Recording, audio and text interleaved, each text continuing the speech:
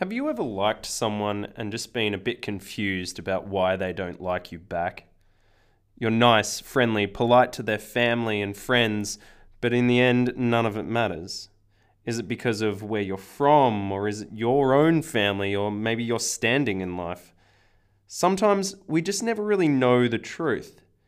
Even if it's not about liking someone, sometimes we're just confused by the decisions of others, right? In chapters 19 to 23, or the end of volume 1, a few characters end up just confused by the decisions of others. And at the end of volume 1, Austen leaves readers to try and make up their own mind on some of these societal pressures. So without further ado, let's get into the storyline of chapters 19 to 23. To open chapter 19, Mr. Collins asks to speak to Elizabeth alone, and naturally Mrs. Bennet insists that Elizabeth does so. She sort of tries to get out of it a little bit, but Mrs. Bennet is wholly insistent. And when they're alone, Mr. Collins proposes. Isn't that lovely? Now, this isn't really a surprise to anyone. It's really been building for a while, and he outlines his reasons why. And he gives 3 clear reasons. First, that any good clergyman should set an example of matrimony for their parish. That's an important one. Number 2, it will make him happier. And number 3, and he sort of says that this is the most important one, Lady Catherine wants him to. He even says that he won't ask for any money from her father, which is actually really kind of him. He's sort of marrying her, remember, out of guilt for this entailment, since he's going to inherit Longbourn, the Bennet estate. But Elizabeth says no. She says no gently at first, with one clear reason. On page 105, she says, quote, "You could not make me happy, and I am convinced that I am the last woman in the world who would make you so." So it seems pretty clear to us that Elizabeth doesn't want to marry Mr. Collins simply because they won't make one another happy. Now, Mr. Collins, idiot that he sort of is, kind of dismisses this. He feels as though Elizabeth is only saying no because it's the custom of the female sex. He feels as though Elizabeth is rejecting him purely so it will increase his affection for her. I think we can all agree that this isn't something that's unheard of in the dating world, but Elizabeth is pretty insistent, and when Mr. Collins keeps saying, well, I'm sure the next time I propose I'll get a more favourable answer, Elizabeth is really, really set on her point. She says some things here about feelings and rationality that we'll come back to in the analysis section. But Collins basically says that Elizabeth can't expect to do any better, but Elizabeth doesn't care and insists anyway. Collins' argument is that he is a good husband for her because of his wealth, not only in the position that he has at the moment with Lady Catherine, but also because he will be inheriting this Longbourn estate. Now, as you would expect, Mrs. Bennet isn't exactly happy about Elizabeth rejecting Mr. Collins. Mr. Collins starts to say, well, if she's so headstrong, she's probably not a good wife anyway. And Mrs. Bennet is furious about this because she wants to ensure that the family is well looked after and ultimately marry all of her daughters off. That's one of her prime motivators, I think. So Mrs. Bennet goes and appeals to her husband, but Mr. Bennet ultimately agrees that Elizabeth shouldn't marry Mr. Collins, thinking that he is a silly man. Collins seemingly doesn't really care about being rejected, except maybe some wounded pride, but he is confused. He doesn't really understand why Elizabeth would reject him. At this time, Charlotte Lucas, the neighbour, shows up and hears all about it, but she doesn't say very much, at least not yet. Then following this, there's a bit of an interlude as Jane gets a letter from Caroline Bingley. Now this letter says that the ladies have gone to London to join the men, so that means that Netherfield will be entirely empty, and she says that they'll be there all winter. But the real kicker in this letter, the thing that stings, is that Caroline says that she hopes to see Mr. Bingley, her brother, marry Miss Darcy. That's Mr. Darcy's sister. Now, as readers, we sort of take Elizabeth's side on this, and that is to look at this as a type of deception. We know that Caroline wants Mr. Darcy for herself, and is probably suggesting that if one Bingley marry a Darcy, there'll be a better chance that another Bingley will marry another Darcy. So that is that if Mr. Bingley marries Miss Darcy, then Caroline Bingley can marry Mr. Darcy. Jane, however, being the type of person that she is, sees it as truth that Mr. Bingley isn't interested in her. And naturally, she's upset about this, and when Mrs. Bennet learns that Netherfield is empty, she's likewise distraught. Remember that Mrs. Bennet would feel at this point as though she's missed out on having 2 daughters married off. Now, Austen's narration lets us in on the mind of Charlotte Lucas at the start of chapter 22. Now, hints about Charlotte Lucas angling in on Mr. Collins after Elizabeth refuses his proposal are sort of dropped before, but here it's absolutely spelled out. It says that Charlotte wants Mr. Collins, and that it even refers to her as having a scheme on page 119 to get him to want to marry her. And sure enough, it works. Collins proposes, she accepts, the family are happy about this match, they feel as though it's about as good as they could possibly hope for their daughter, and there are a few points on marriage and imaginary feelings that again we'll come back to a little bit later. But ultimately Collins and Charlotte share this news with Elizabeth. Now Elizabeth is naturally pretty shocked about this, not because she is jealous, but because really she sees the point of this marriage. She's really upset that her friend would choose such a marriage and can't imagine that she'll be happy in it. But of course, Charlotte's view on this is quite different, that we'll get into a little bit later. And volume 1 ends with this news about Charlotte and Colin's marriage, and pretty much everyone is totally okay with this, or even happy for Charlotte. That is, except of course for Mrs. Bennet, who is most upset because Collins will be inheriting the Longbourn estate because of this entailment, and sort of complains that when Charlotte and Mr. Collins are there, they're eyeing off her furniture and thinking about where they'll put it or how much they could get for it.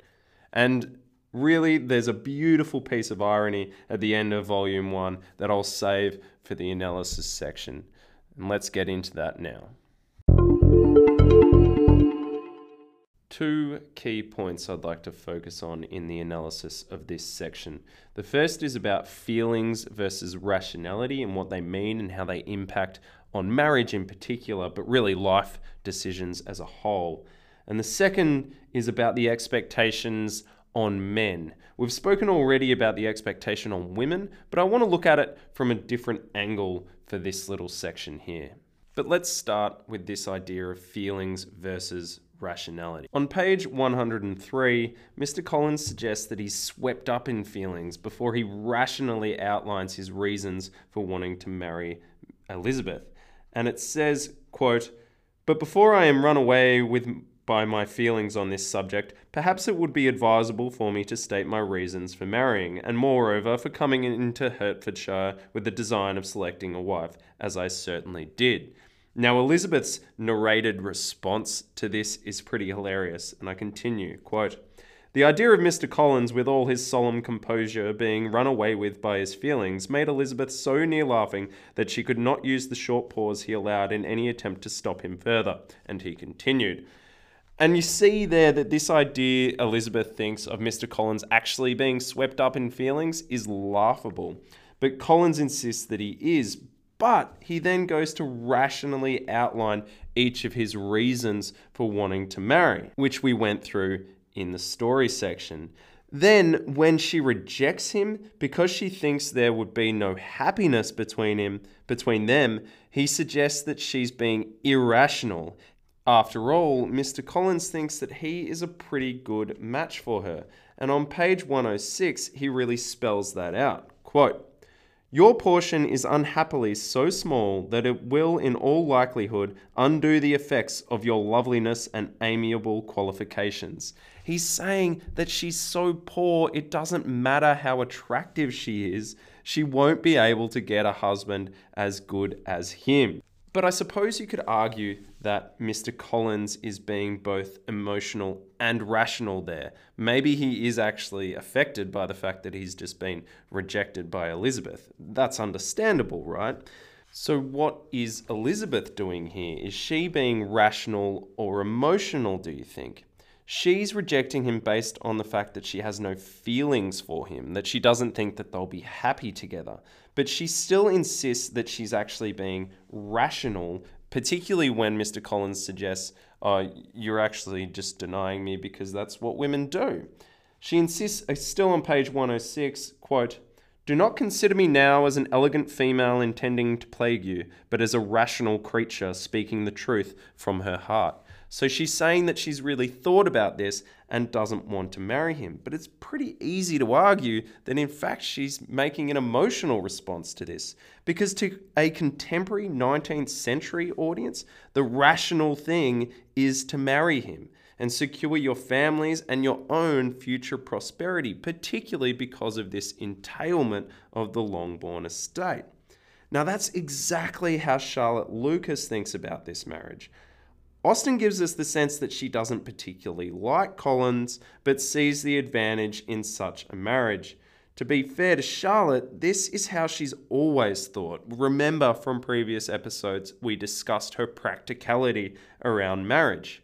And I would say that this is really summarized pretty well on page 120. This is a bit of a longer quote that I'll read for you.